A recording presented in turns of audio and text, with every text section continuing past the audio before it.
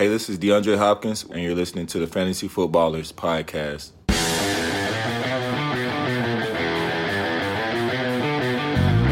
Welcome to the Fantasy Footballers Podcast with your hosts, Andy Holloway, Jason Moore, and Mike Wright.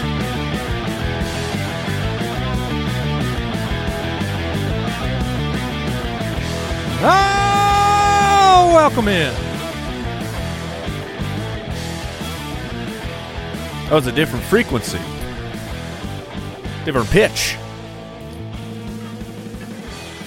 You okay. Excited? I mean, yeah, no, we're good. It's higher than normal. I didn't notice. Well, I thought I was farther away from the microphone. We're getting pretty close here, boys, to football being real. Does that mean that my pitch will continue to Yes, so increase as we get closer and closer, it's like puberty or something? It's just going to go higher and higher. Reverse, eventually, right, this will be a Reverse helium puberty. situation. Okay. Welcome into the show, Tuesday, July 18th, the Fantasy Footballers. Excited to be back with you.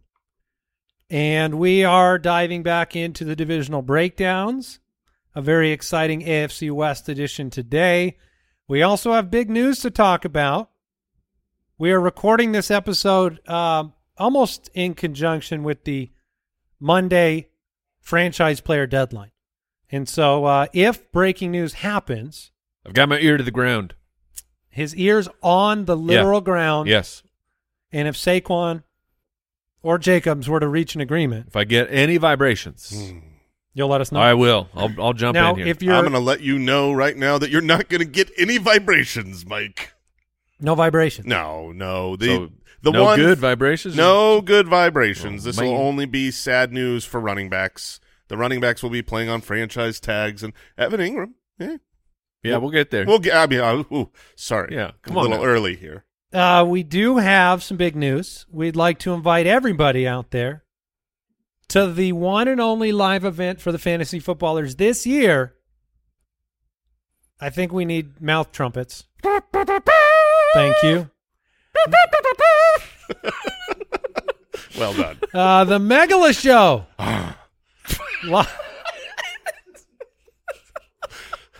It's just disturbing at this point. I don't know what it is, but I don't think of a shark.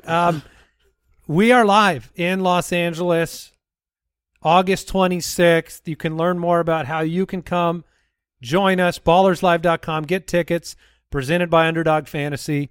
But this is, we've been doing live events since 2019? I think maybe 18. 18, 19. When I was don't know. When was the big tour, Brooksy? One of those. Oh, thank you. Thank you. It blends together. But this is the first time we've been at a venue this large. It'll be 1,000 seats at the Palace in L.A. It will be right before the season begins. We have a lot planned, so we would love to have you join us. It is always a great time in person with the Foot Clan, our one and only ballerslive.com. So hopefully you can make it out. You can find us and more information about the Megala Show and everything we're doing here on Twitter at the FF Ballers. The communities at jointhefoot.com, the website's thefantasyfootballers.com. Let's get into that news. News and notes from around the league. Well, DeAndre Hopkins has signed a 2-year, $26 million contract with Ryan Tannehill and the Tennessee Titans. He turned 31 years old in June, and we've got him ranked. He's on the website in our rankings, and he's on the Ultimate Draft Kit. I think there was simultaneous, okay, we got some news on Hopkins. Mm-hmm. He can still play. I mean, great player.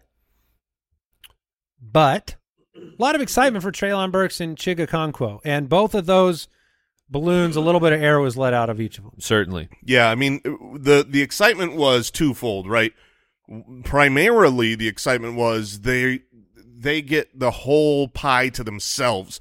Treylon Burks and Chig Okonkwo were the two most talented receiving options for the Titans, and that's gone now. They are not the best. Like Treylon Burks and Chig, they aren't as good as DeAndre Hopkins. So Hopkins comes in and will be the number one. He will demand the most targets. He will get the most targets, and that really caps the upside case for Treylon Burks.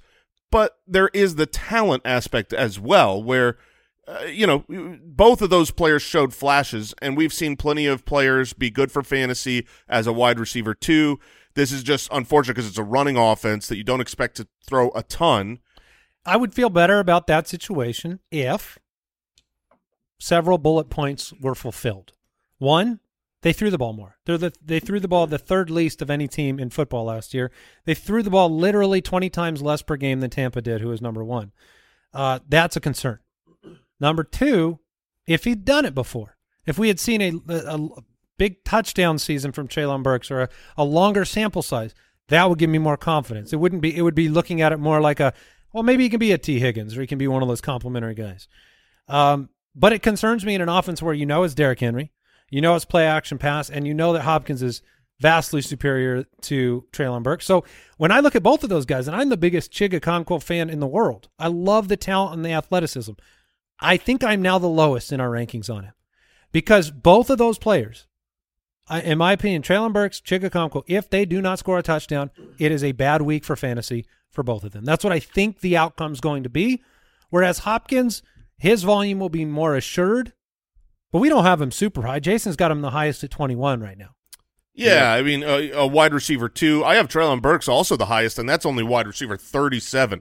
So obviously this isn't a huge upside case for really either of them with this offense. I think this is obviously very helpful for Ryan Tannehill and for the Titans. I mean, you guys, we already did that division, and you guys both picked the Titans to win the division. This has to be a massive help because there's questions. Can Treylon Burks be a wide receiver 1 for an NFL team? We haven't seen it yet. We think maybe he can. Well, he can be a wide receiver too. It's one of those things when you bring a guy like Hopkins in, the rest of your depth chart, it looks really good now. Yeah, I mean, one injury was the problem too. Like if Burks went down, what do you have, right? If Hopkins goes down, now you have Burks. So there's upside in that respect because he's 31 years old. Hopkins is. He's been hurt like every season. So So there is. I'm not saying don't draft Burks. It just far from an assured outcome at this point. He was somebody that we were focusing on as a sleeper in the ultimate draft kit. And, it is what it is. The team needed it, and it is good for Tannehill. You talk about 2 quarterback superflex leagues. Ryan Tannehill in a productive offense in a division that's winnable, don't forget to look his way at the end of those drafts. Totally agree. And ironically, adding this wide receiver to a team, which is usually great for future dynasty quarterback prospects, I could see this being pretty bad for Bananarama. Just because if the Titans win and Ryan Tannehill has a good season. Go ahead. Will Levis, by the way. Yeah, well, sure. I mean, we could call him by his given name. He's being Will Levis. He's being beat out by Malik Willis right now. I was going to say, I read that. Yeah. I don't know where the blurb came from, so I was going to ask if you guys had heard any of that. I saw the same thing, that in camp right now, Malik Willis was outperforming. I guess there was a USA Today blurb on July 9th that said Malik Willis is currently outplaying Will Levis, which, and don't holy crap, if that's true. Malik Willis could not outperform Joshua Dobbs last year. So look, there's a chance that Willis has improved drastically as well, but this is yikes. I think I'm the only person in the world that actually thinks Ryan Tannehill's like a good quarterback. No, I think that he's good. It's just the efficiency and the numbers have gone down. I mean, he keeps winning football games. He's very Joe Flacco at his best. I think if you put Ryan Tannehill on the 49ers, he would be awesome. Yeah, but Nick Mullins was pretty awesome on the 49ers too. Yeah, I'm just saying he would be better than the other guys they've had. Completely agree. Are you a big Jimmy G fan? Nope. Okay. Yeah, I mean, it's. I agree with you. Tannehill can get the job done if the offense has the pieces. Last year they didn't. But, Hopkins is going to help make them a winner. It would be interesting for Hopkins. He looked like he still had it last year. So that's the upside for Hopkins. As soon as he came back. Give me the numbers because it was 9 games last season for Hopkins, and he had almost 1,000 yards. Yeah, I mean, his target share was out of control after what seemed like a down year before that. J.J. Zacharyson, this stat is credit to him.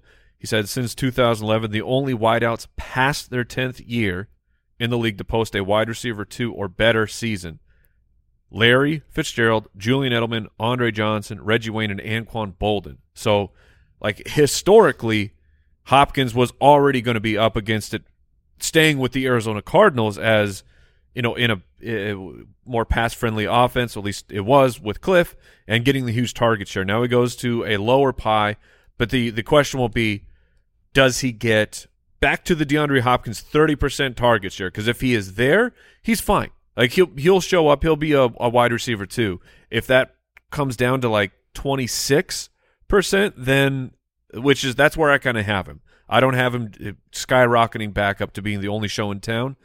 So he is an interesting pick, and I think a high risk with a decent amount of ceiling built in there, but a risky pick. A 30% target share in that offense would be 7.8 targets a game.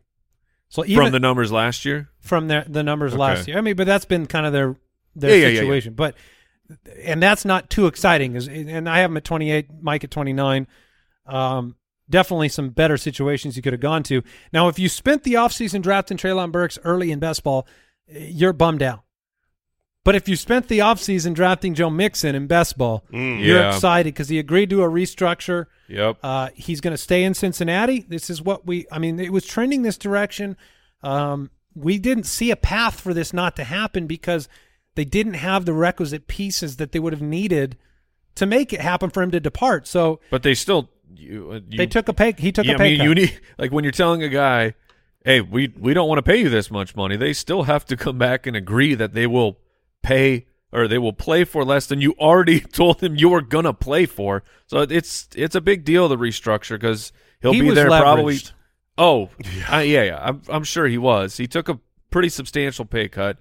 About $4.6 million for pay cut in 2024 as part of the new deal as well. Yeah, that's what I was going to bring up. It's not just like, now we know he's playing this season. You can draft him confidently. I love this. You've had a great value on him, and honestly, he will be a good value come draft season because the ADP has been so well established as a low ADP for him that it will.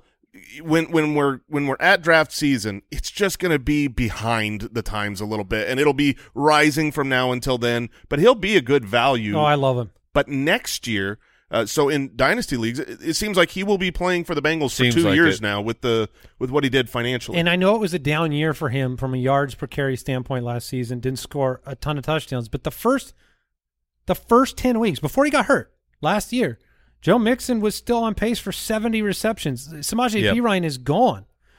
We've talked about the trust that you got Chase Brown, right? And then you've got Travion Williams. Mm-hmm. So Joe Mixon's a guarantee for volume. Yes, he is. Another interesting piece of news. Evan Ingram, right before the deadline, 3-year, $42.5 million contract. We did it, everybody. Congratulations, Mike. Thank you. Pretty big for you. I feel great about it. 4th round pick for you in that last draft. Yeah, it was.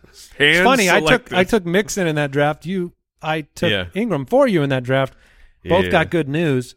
But Ingram under contract. Mike's got him the highest at tight end 6. So there you go. He's been drafted at tight end 8. Plenty of upside. He had stretches last year that were weak winning performances. And then we don't know, but we do know, Josh Jacobs, Saquon Barkley, unlikely to get any sort of deal before the tag deadline hits at 1 p.m. today, which as of this moment, it's about 30 minutes away. So by the end of the show, we'll know definitively Josh Jacobs is likely to hold out at training camp. We've heard Saquon potentially have availability in week 1 against Dallas in question. At this point, hearing that from ESPN, is Saquon going to get a downgrade in your rankings? He'll certainly get an upgrade in the risk rating because you need to know that there's a chance he could miss that game. Obviously, when you're at the place where Saquon's going and maybe you're looking at 2 great options, you're saying, okay, do I want Saquon or do I want Bijan or do I want Nick Chubb? Well, if you think there's a good, legitimate chance at that point when you're making a draft that Saquon's threatened to miss the opening week of the season, yeah, I would rather have the other guy, so it would move the needle. Let me throw some more names out there to both of you, and you guys just let me know where the line is. Joe Mixon, aforementioned. No, or Saquon. I would stick with Saquon. I still go Barkley. Jonathan Taylor. I would stick with Saquon. Just Taylor or Barkley? I'll go Barkley, yeah. Breece Hall. Saquon. Yeah. Najee. Saquon. Barkley, yeah. Pollard. I have Pollard ranked higher anyways. And Pollard is he signed his franchise, so like he's good to go. We would prefer for the man to get a long-term extension. Seems unlikely at this point, but he's already going to be playing. One more for Jason because he has Saquon very highly ranked, and you're the lowest on Derrick Henry. Would this news change your Derrick Henry? Flip that. I don't think so. I think I would keep Saquon there. I think on a per-game basis, I would still take the one-game absence and like Saquon a ton. The only guys, it's Bijan and Nick Chubb, Josh Jacobs. Those three guys, I think it might flip the needle. And obviously we got to wait and see what Jacobs does because maybe this is infectious and he's like, well, I'm going to miss week 1 if I'm not on a fridge. Are these two guys going to go – oh, maybe they go froyo. Yeah, like just go bro down, do some kind of, running backs who are on the franchise tag vacation. Yeah, they going surfing. Oh, surfing? For sure. They're both huge surf dudes. Are gigantic quads kind of a thing for surfing? They can't hurt. They squat down there, and you can't get them off that board. Josh Jacobs is 25. Saquon's 26. Both of them won't have a birthday until after this season. And so you've got two really young players, very talented, still in their prime windows. And the franchise tag's $10.1 million for running backs. That's what Tony Pollard's going to play on. He's not missing camp. He's going to be there. But when you think about the investment that you have to make to lock up, like it probably costs you $12 million. Like Josh Jacobs would cost you $12 million a year for like 2 or 3 years to avoid this situation. And they're still, as of this moment, not doing it. But that's the perfect offseason script for Josh Jacobs. Last year, he was playing in the Hall of Fame game. So if you're playing in the Hall of Fame game, you could probably miss some camp and still be good. We'll find out. Maybe we'll get some breaking news. Maybe. Al Brooks, let us know. And then we had some minor injury news. Tyquan Thornton dealing with soft tissue issue. I want it to be said, Devontae Parker is a sleeper to me. Because you don't have Jacoby Myers, who is the tried and true option there. Parker has always been impressive on the big catches, the touchdowns. Thornton dealing with a soft tissue issue, and Hopkins didn't sign there, which is one of the things depressing his value. So I just don't want his name to be forgotten. I think that there's a decent chance, it's not guaranteed, that he's their best receiver this year, and that's got to be worth something in a draft. Sure. I don't hate it. I don't mind being out on there by myself. No, you're like the Tyquan Thornton was already up against it. He was a pretty highly drafted player. Kyle was Thornton a second rounder? Yeah. Okay, he was a second rounder, but he, historically you can look at players who have hit a threshold of like a yards per route run or target per route run that you have a pretty strong correlation or hit rate that these players have to hit this threshold, and then you see their career kind of blossom. Thornton did not. His utilization was all gadgetry. It was all like a big play here or utilization in a screen. So I never saw him get out there and be like a alpha type of. But I'm saying like that's part of the issue is if you come out here as a rookie and you're used that way, the team might be just telling the public, this is how we see this player. He can help us on the football field, but for fantasy football, the odds are really stacked against him. All right, quick break, and we'll get into the divisional breakdown.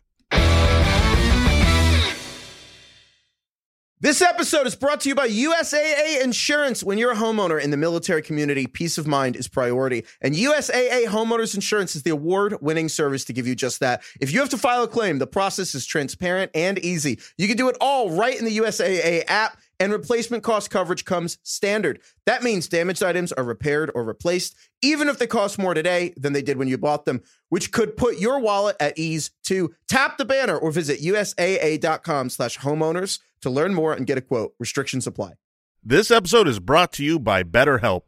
Some things may seem small at the time, but when you keep them inside, when you keep everything bottled up, you leave those emotions to fester, and they can have some serious negative consequences. I know when I was younger, you don't want to always say what's on your mind. You don't want to be seen as ungrateful or insensitive or whatever, but sometimes you bottle those things up too long, and they develop into real problems. Talking things out, working through what's weighing you down, it is more helpful than you realize. And if you want a safe space for that conversation, I recommend therapy. I've had therapy. I've had practical, personal advances through therapy, whether I'm learning positive coping skills, how to set boundaries personally, how to make better habits in my life. There's a lot of benefit, and you can give BetterHelp a try if you've been thinking of starting therapy. It's entirely online. It's convenient and flexible. It's also easy to get started. You just fill out one brief questionnaire and get matched with a licensed therapist. Get it off your chest with BetterHelp. Visit BetterHelp.com/footballers to get 10% off your first month. That's BetterHelp, HELP.com/footballers.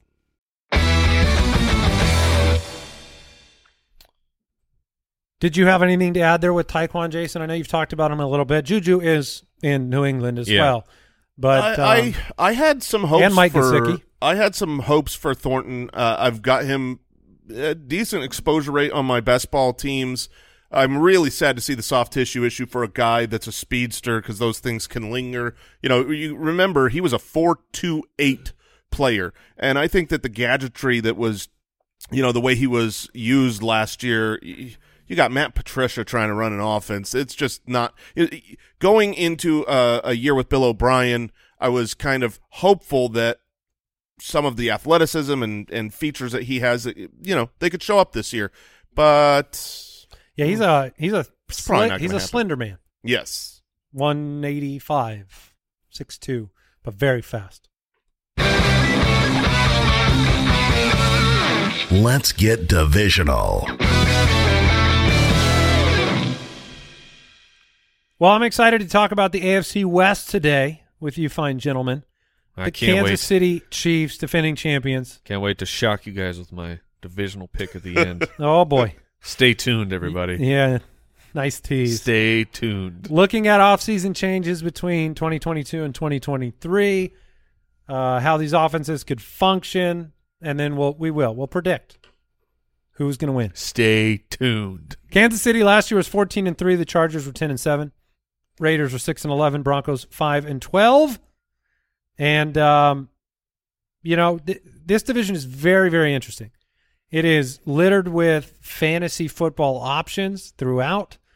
Starting with obviously the Chiefs, they have a 11.5 win total this year. It was 11 last year. So they are on the top of the mountain. Mahomes, Kelsey. You could stop after Mahomes. Really? Really? Why do I have to stop after Mahomes? That's really disrespectful. No. I'm saying they're on top of the world. Oh. They have Mahomes.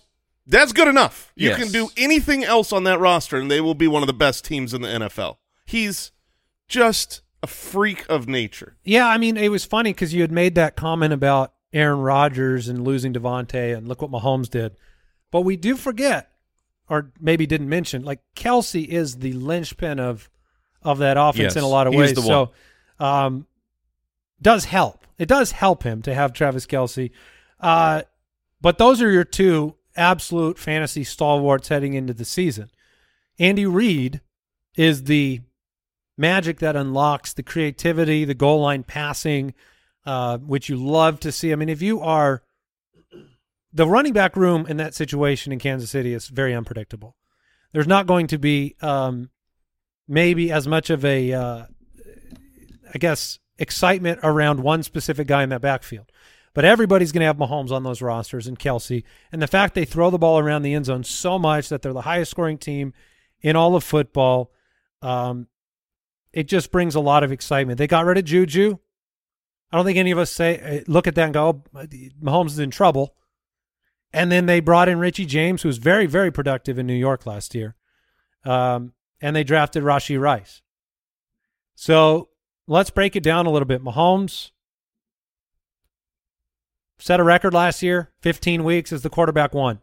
Yeah, as a quarterback one, not the. It's very tough because he's being drafted essentially at the beginning of the second round. I think it's it's too rich for me for an ADP of I think I can make up some ground at the quarterback position and bypass them there. Are you in on the early second round, or it doesn't hurt you? Okay, you're okay with it. I'm not going to do it because like you said, like if you're choosing Allen and Hurts, like if you like those three in the same category and Mahomes is going ahead of them, I'm not going to do it. But I genuinely think you aren't going to get burned by it. Like I don't think your potential of being burned by drafting any of those three early is there.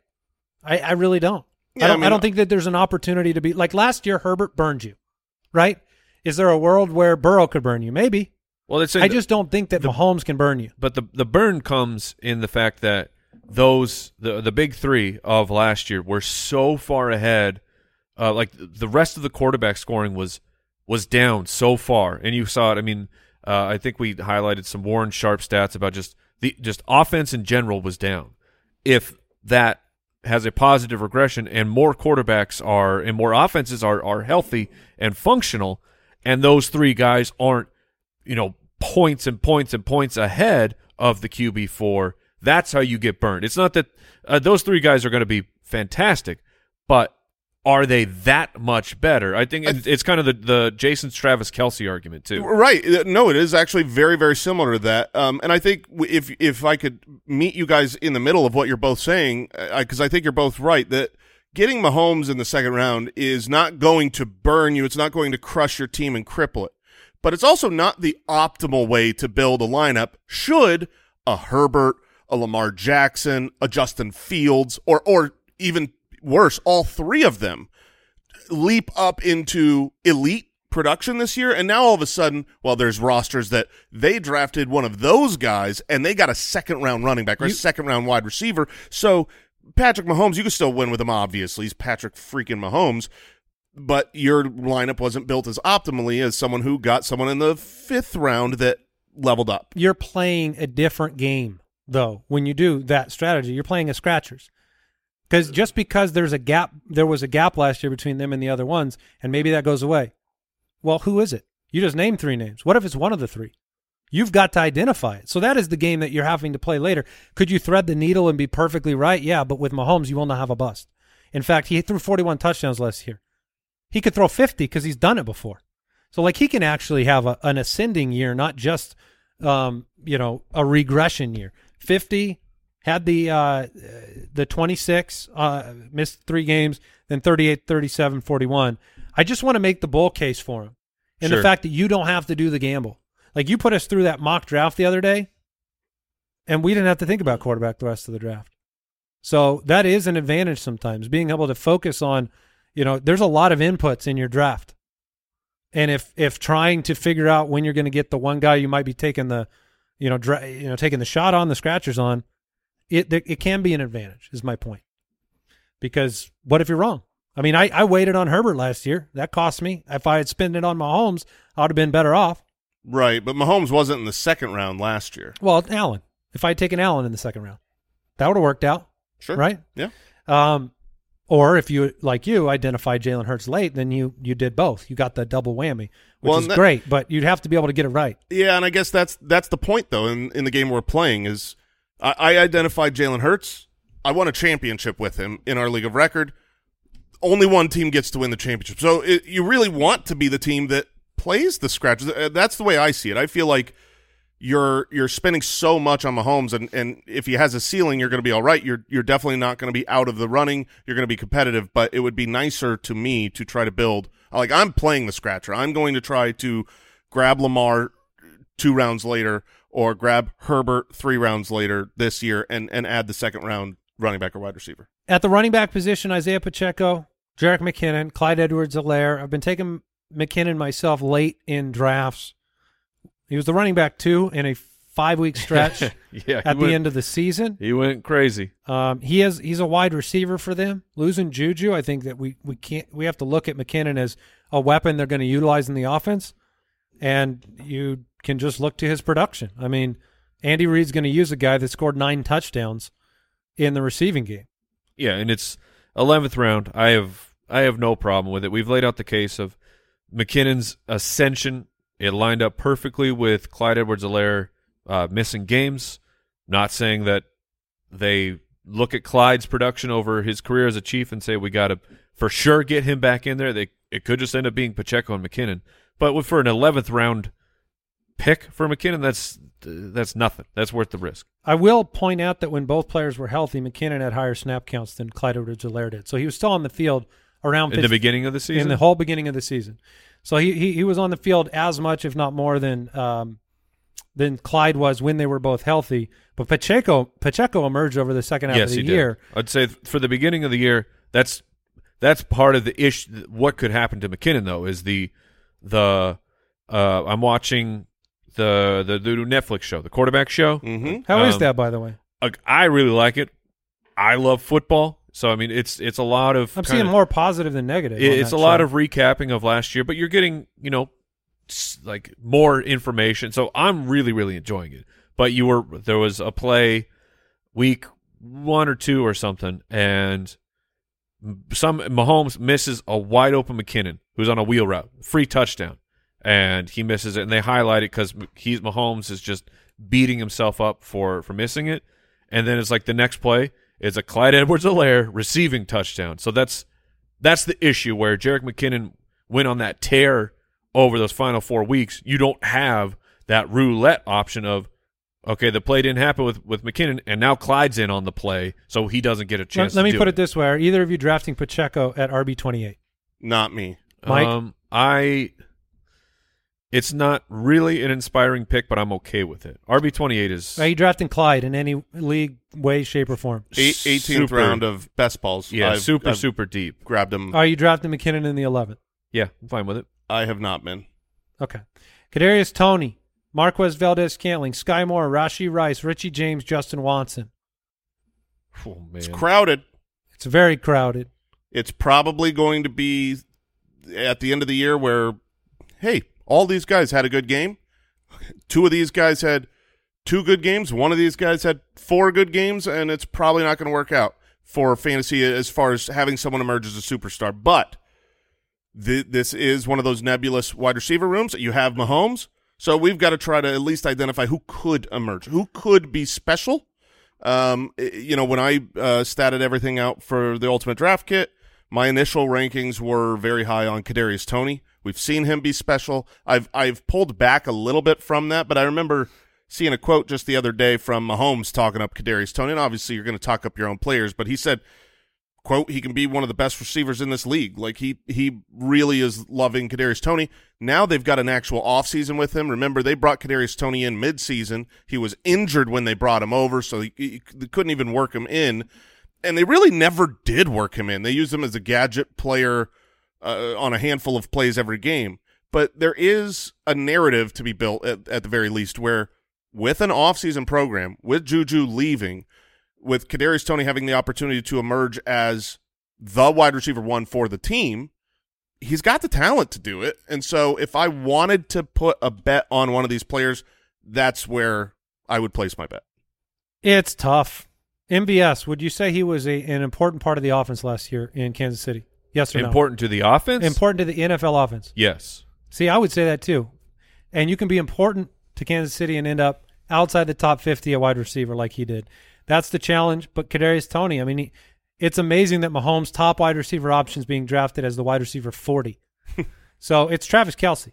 Yeah. Travis Kelce is the 1 and the 2 in the offense, and then they have 16 wide receiver 3s right now. Led NFL in red zone targets. That includes wide receivers and touchdowns. That's what's so beautiful about Kelce is that it's like you're around the goal line and you expect him to be the one that scores. As does the defense, and it makes no difference. Andy Reid is too creative. I really want like the NFL to split up. Like it's still a passing touchdown, that's fine. But I want to see how many shovel passes and tap passes. Like what percentage of Mahomes' touchdowns are just these manufactured basic handoffs that just go forward to open up a lane for a touchdown? There's, in the show again, that you're reminded of. There's multiple Travis Kelce highlights of him. Yeah, he's getting the ball in space, and then he's just stiff-arming defenders into oblivion. So it's so fun when you have him on your team. So it comes down to Travis Kelce is simply an ADP discussion. Right now he's slotted for the middle of the first, that is very, very expensive for a tight end or a onesie position. I don't think any of us have taken him in any mocks. I don't know that I've had the ability to. So I'm more on the side of if I'm in the later half of the first round, I am 100% fine taking him. Because we're 7, 8, 9? Yeah. Like in that range, I am okay taking him.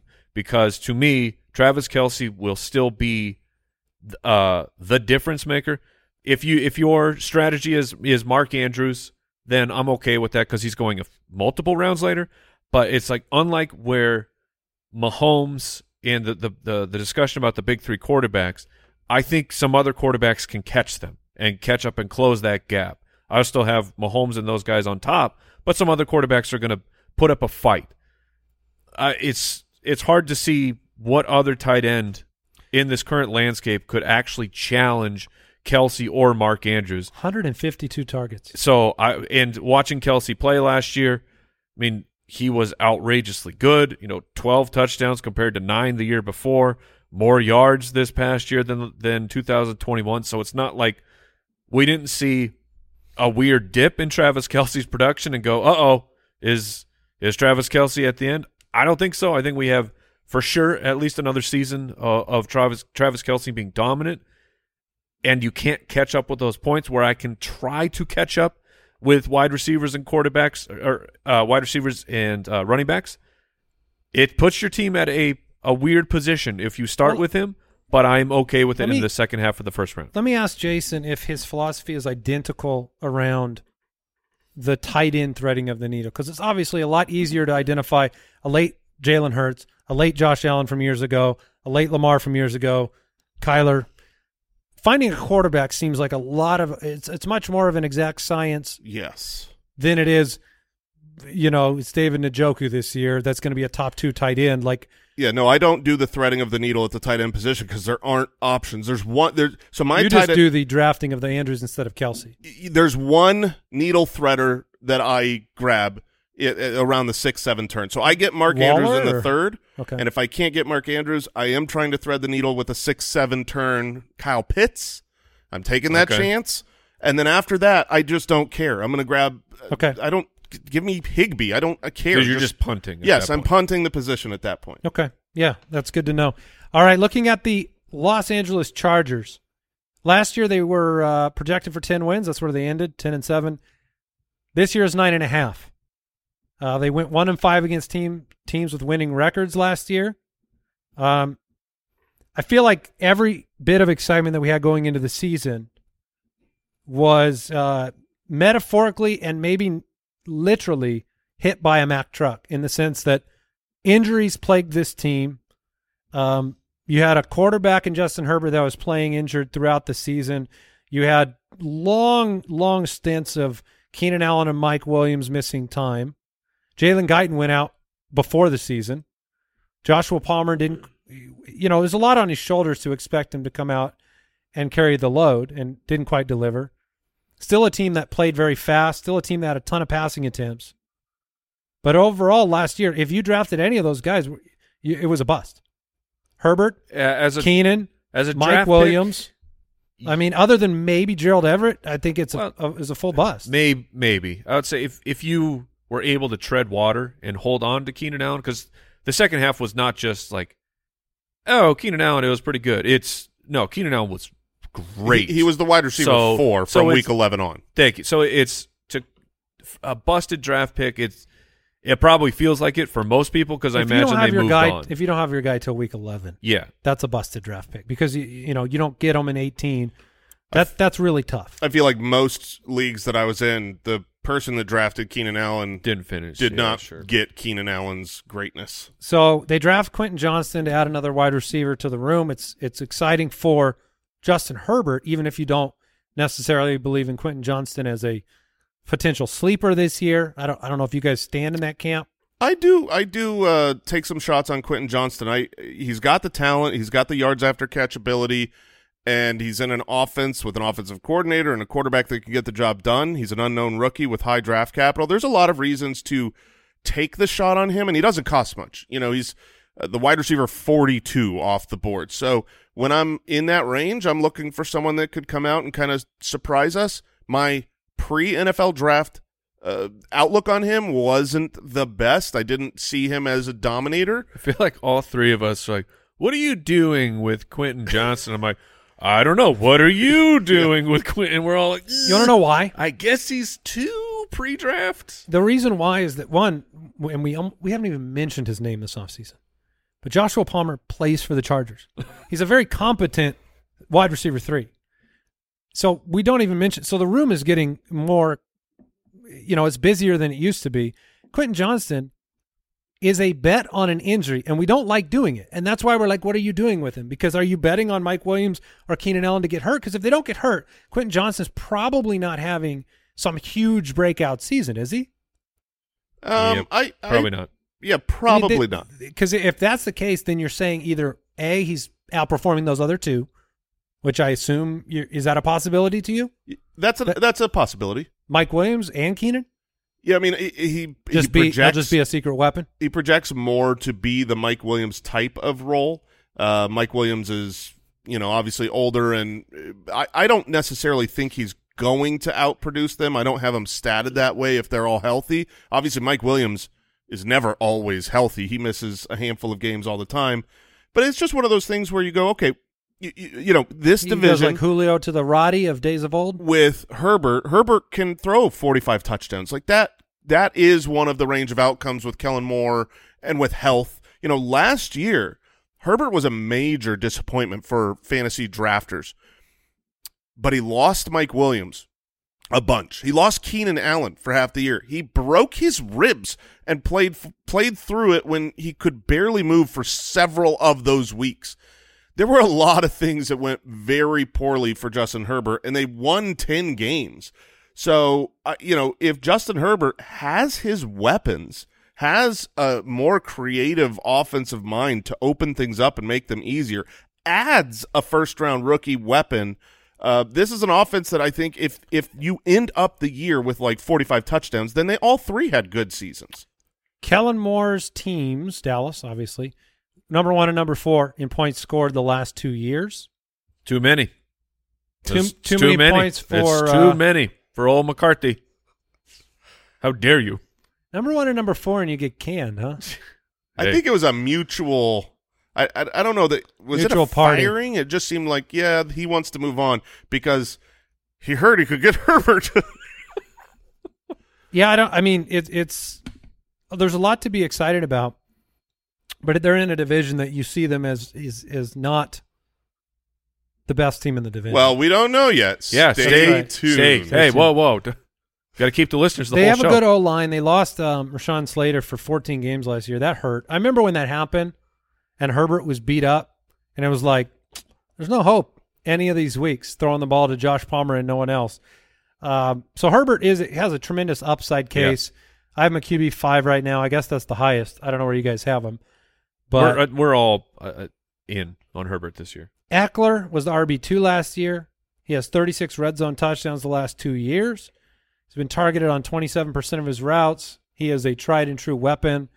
And he's playing for a contract on a contract year. He's out there. And he's feeling pretty spicy. Yeah. I mean, he is like the quote was him saying, when I look out there and there's backup wide receivers making more money than me, like he is. That's not fair. I totally agree. But he is rightfully upset. Yeah, the running back salary situation is not. I don't think is not fair. You didn't bring this up. I just think no deal, by the way, for Josh Jacobs. Yeah, you didn't bring it up earlier, but if you look at the franchise tag values from 2015, the cost of the franchise tag to put it on a quarterback has gone through the roof. It's just, obviously salaries always everything go up. has gone up. Wide receivers through the roof. It's cheaper today to franchise a running back than it was in 2015 because the franchise tag is based on the top 5 paid players at the position, something like that, and they've gone down. And nobody pays running backs. Yeah, because it's a bad bet. Yeah, it's not good for the team. It's like none of us want our teams to go pay their running backs. Right. We say that we want We want our fantasy players to have contracts. I got a quote here, guys. Boy. I want to play. Hold on. Can we play a game? Breaking news. All right. I want you to tell me if this seems like positive sentiment or negative. Okay, I'm listening. This is direct from the source. You source. haven't seen this yet, Jay? I haven't seen. Perfect. Okay, this is direct from the source. You're playing with Jason. Okay. This is from Saquon Barkley, superstar running back, New York Giants. He has recently tweeted, "It is what it is." Okay. All right. Now, you tell me, Yeah. is this positive or is this negative? This is negative. This is not a happy man. This is throwing my hands up. Has anyone ever said it? Like, I love in a good way. I love phrases like this, like everything is everything, or it is what it is. But has anyone ever used that because like things were going great? Oh, right. Like just everything's going well. Like, It is what it is. How did you win those millions of dollars? I don't know, man. It is what it is. No. Saquon and Jacobs will both be, if they play, which I assume they will play at some point, it's going to be contract year story for them, just like it is for Eckler at the running back position. Jacobs did that last year. He was playing for a contract last year. Right. Then he gets franchised because he played so well. Also, this is incredible. Kyle just dug this up. According to the New York Times, the phrase "it is what it is" appeared as early as a 1949 article by J.E. Lawrence in the Nebraska State Journal. Lawrence used the phrase when describing the difficulty faced during frontier-era life in Nebraska. Oh, man. Frontier life in Nebraska. It is what it is. That's what it's like being a running back. Yeah, it's like being on the frontier in Nebraska. Oh, man. But for what it's worth, they will both make $10 million this year. Yeah, which I don't get caught up in that. It's just I know. It's comparing it to your peers and of what course. you bring. And hey, it's not easy being a running back. No, it's not. And they should make a new rule. If you want to fix this, I got your fix.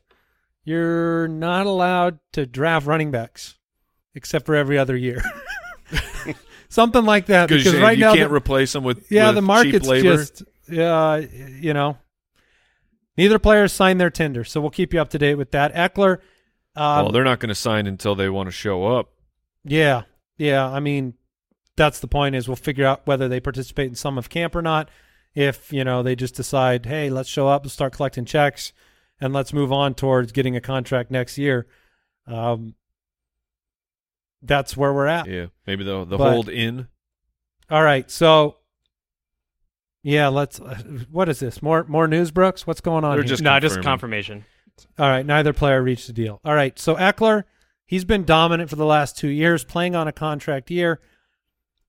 Unless you want to sit here and make the same argument that's been made against him for 3 years about him scoring too much compared to averages, he's going to be a dominant force. I mean, he's ranked at the RB2 for a reason. He'll be a great fantasy option. I don't think he finishes. Like, I've got him as running back too. I don't think he finishes there. I would still draft him as the second one because I think you're on a great offense. The depth chart is disgusting around you, and you're the main show. You catch a ton of passes. But it's not just touchdown regression. When he was on the field with both Mike Williams and Keenan Allen, his target market share was – it was like almost that like 45 minutes last year. It wasn't much, but it was almost like half of what it was in the games where it was just one of them. And now they add Quentin Johnson stuff. Sorry. So target coming down a little bit, touchdowns maybe regressing, but you're still the dude on a great offense.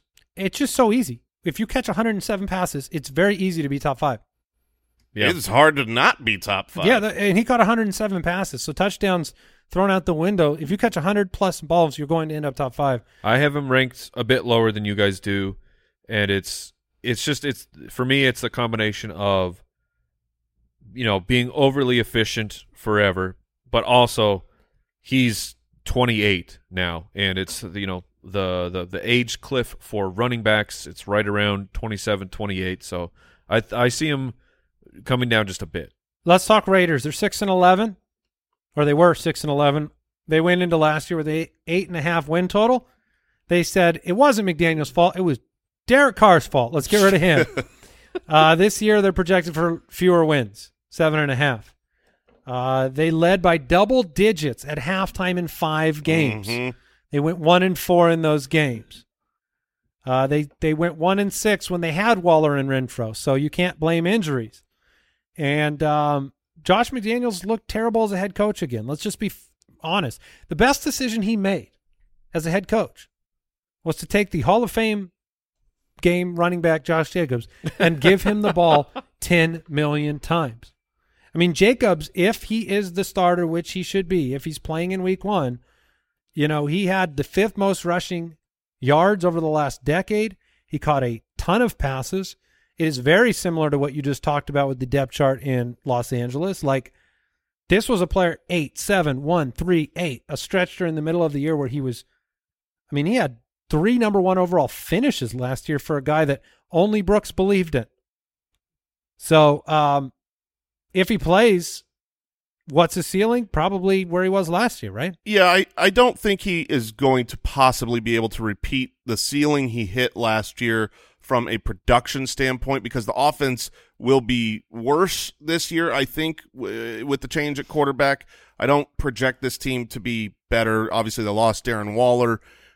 It's a tough division, but the depth chart around him is such that you project an absolute massive workload. He's on the franchise tag. Not worried about Brandon Bolden? No, I'm not Amir worried Abdullah? about any The Abdullah of them. Express? So you're talking about catches some passes. he will touch the ball 350 Some times.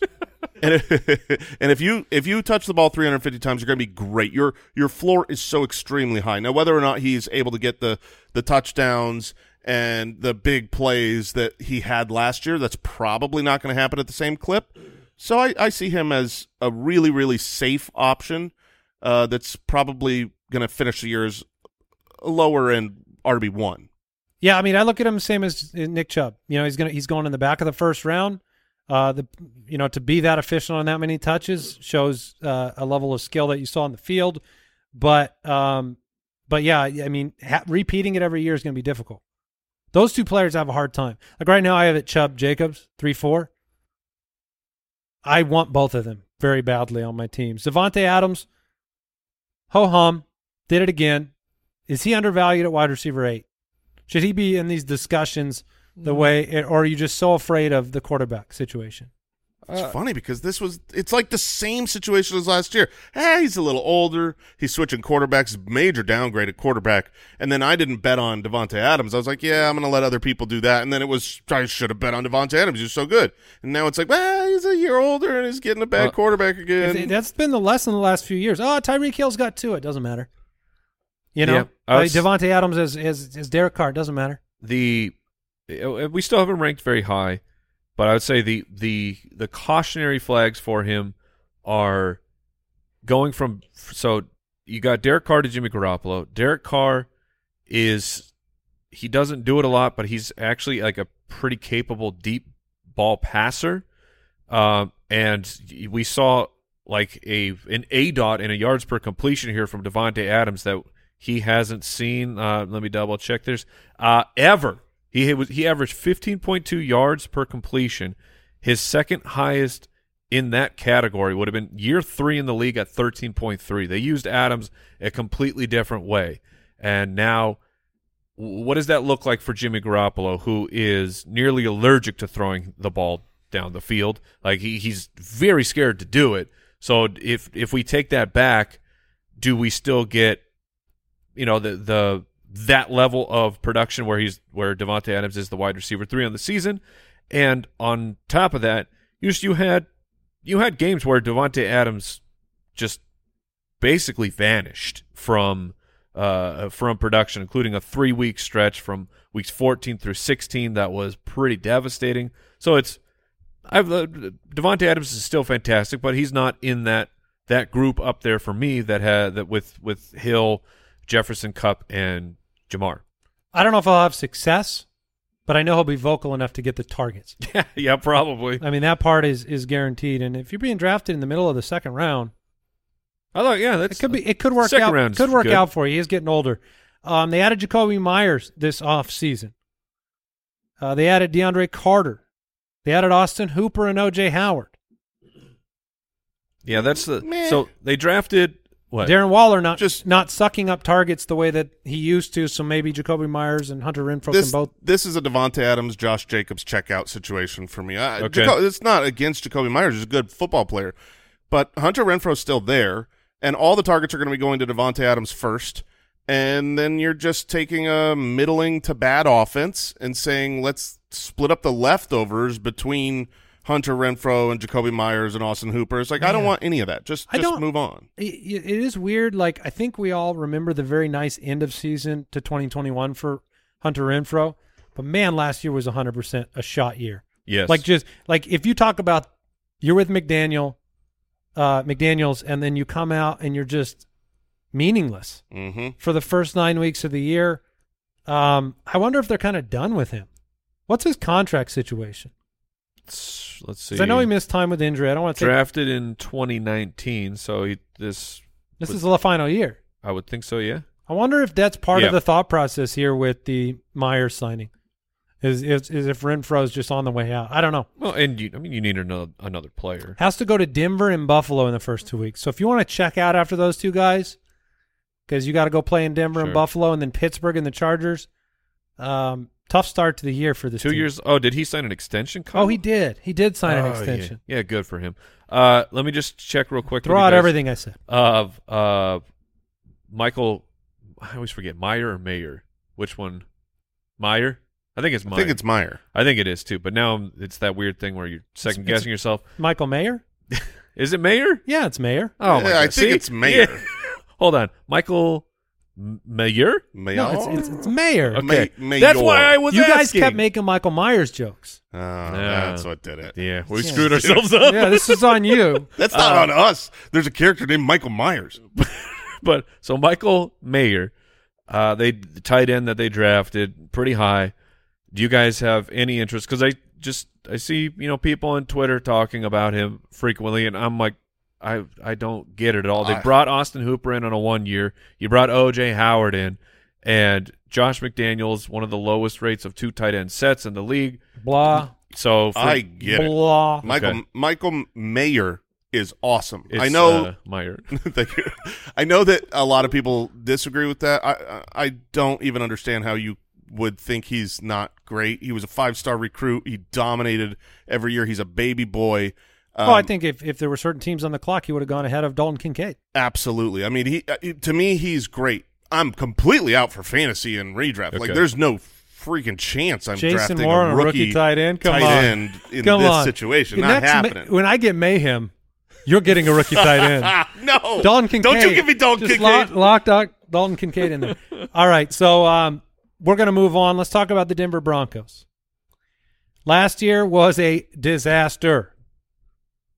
Russell Wilson was the most bet player preseason for the MVP award. Dude, look at that. They won 4 games. No, they were 5. 4-9 in one-score games. They won 5 games. In their 2022 Vegas projected win total was 10. Wow. Adding Russell Wilson made them score the least amount of points of any football team in the game. 32nd in points per game. How? I am not going to bet on Sean Payton fixing the calamity that we witnessed last year.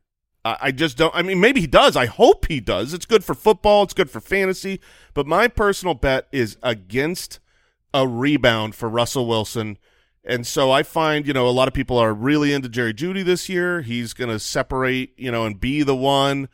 If it's any kind of draft capital, I'm just wide out. receiver 25, back of the 5th. Yeah, I'm not doing that personally. Unlimited. I believe that we watched a bad quarterback play poorly, and I don't think he's just going to snap out of it. It's a tough bet.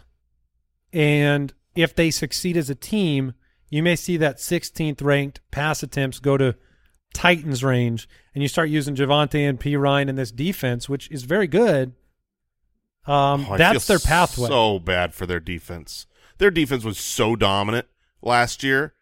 The first half of the year, they just shut everyone down, and they still lost games. Yeah, so through 10 weeks, to your point, Jason, the defense held every opponent under their implied team total, allowing 16.6 points per game, which is number 1 in the NFL, and they went 3-6. So I don't know how that doesn't, like, walking in that locker room, I know Russell Wilson, he may be immune to the feeling in the air, but the other players aren't. I mean, they knew where the turd was. Yeah. It was in front of Russell Wilson's locker. Look, I don't feel bad for him at all. When you're paid that kind of money, you force your way out of a situation, you have a responsibility under that amount to lead and to succeed and to be held accountable if you don't and to get all the praise if you win. That's what a quarterback does. They get all the praise. Most bet MVP candidate. Why? Because if he goes in there and they win a bunch of games, it's his fault. So if you lose a bunch of games, it's your fault too. I do see a pathway to some relevance. It was a better end of the year. Jerry Jeudy is a very good player. Tim Patrick coming back, drafting Marvin Mims. Greg Dulcich is an emerging wide receiver talent. If you are taking a shot outside of, do we all have Jeudy the highest at the wide receiver position? I do. Okay. So I'm going to say we got him a wide receiver 25. We're all ahead of ADP on that, believe it or not. No. We have a 19 by consensus. 25 is his ADP. Yeah. Outside of Jeudy, cast your lot with a Bronco pass catcher. There's two that I'm willing to draft, and it's Tim Patrick and Greg Dulcich. And the reason is because they cost nothing. I'm taking a super late shot that it gets fixed, and I don't have to invest anything. That's fair. Made $129 million over the last 3 years, more than any other player in football. Russell Wilson. Super. They added Callaway to the offense as well. P. Ryan. They lost Mike Boone, but that's not making headlines. So Cortland Sutton. Man, it's weird to have a guy that you know is going to be lining up as a starter every play that you still don't really want to even glance in their direction. What's insane is because it's been Cortland Sutton. Last year, Cortland Sutton was drafted ahead of Jerry Jeudy, and it wasn't like last year went great for either player. But now this year, situations haven't really changed. And Jeudy showed something at the end of the year. And Sutton is 4 rounds behind Jeudy. And I think pretty much everyone's just saying, no, I'm done with Sutton. No, I'm not playing that game. Yeah, it's those last 5 weeks helped Jeudy a lot. Yeah, it was a pretty good run. During that stretch, he was on pace for 112 catches, 1,557 yards, and 10 touchdowns. Yep, and that would be why Judy's in front. But and you know, I know you want good things for Jerry Jeudy, Jason. I loved Jerry Jeudy coming out of He used to watch so many highlight videos that he'd be late to lunch. Mm-hmm. And I am never late to eat. Only for Jerry. Greg Dulcich, is he one of those guys in that category of yes. when you punt, you go? Yep. Do you have him ahead of a guy like Chigakonkwo after the Hopkins news? Yeah, I've got Greg Dulcich a little bit ahead. It's Evan or Gerald Everett is one of my late round, kind of last round tight end picks. I'm kind of moved off of him. We didn't talk about tight end in Los Angeles, but just because of Parham's health and the discussions around him, I'm afraid. Sure. But Gerald Everett's always been doubted. Yeah, Gerald Everett kind of accidentally productive. Gerald Everett will be on the field ahead of Parham, so that's why I bet that way. Give me your thoughts on Javonte P. Ryan right now. Javonte is being drafted significantly higher. You know, all the talk is he'll be back and ready. Yeah, it was a catastrophic knee injury. It was not a simple ACL injury. And I know they're saying the team is saying all the right things, but you can book that. That's what they do. Guys get injured, and then over the off season, they're ahead of schedule. They look great. They're doing all this, doing all that, and then it comes time to play football, and shocker, the person with the devastating knee injury is not ready to play in the NFL. So I'm hopeful for the man that he's ready, but as of right now, I would project that Javonte Williams is going to miss at least a handful of games and then not be ready to be the full-time starter, which has me drafting P. Ryan as as a Band-Aid for my running back position over the first month. Jason? Yeah, I'm pretty similar. I'm mostly right now just out.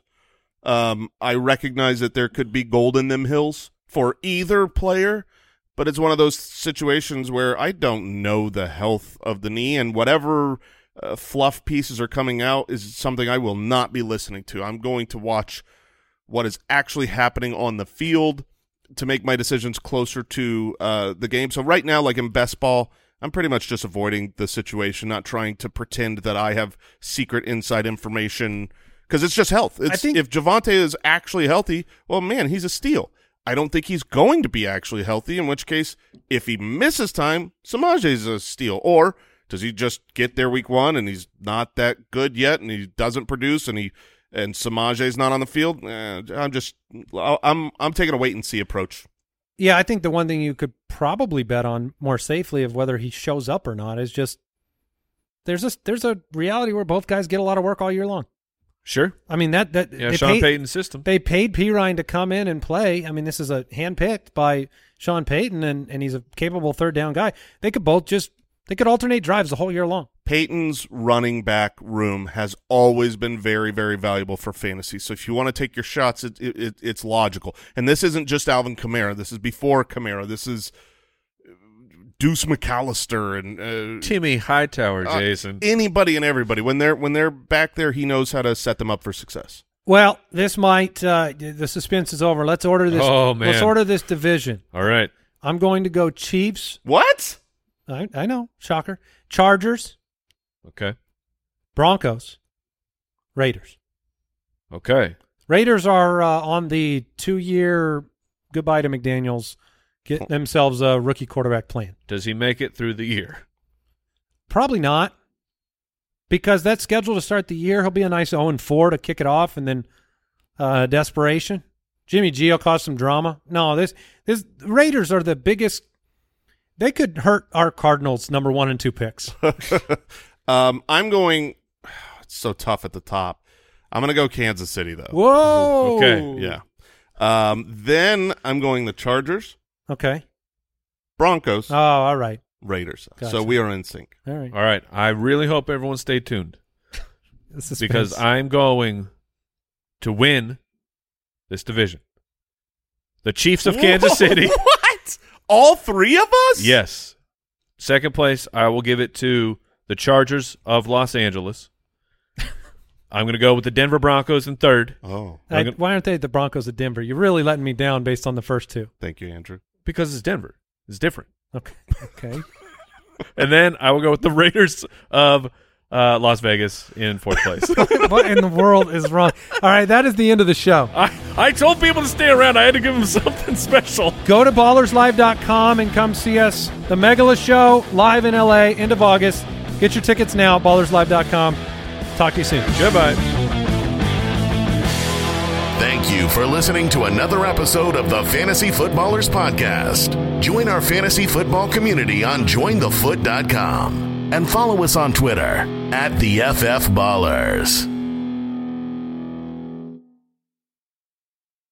Hey there, Foot Clan. You still listening? I want to take a second and invite you to become a part of the world's greatest fantasy football community.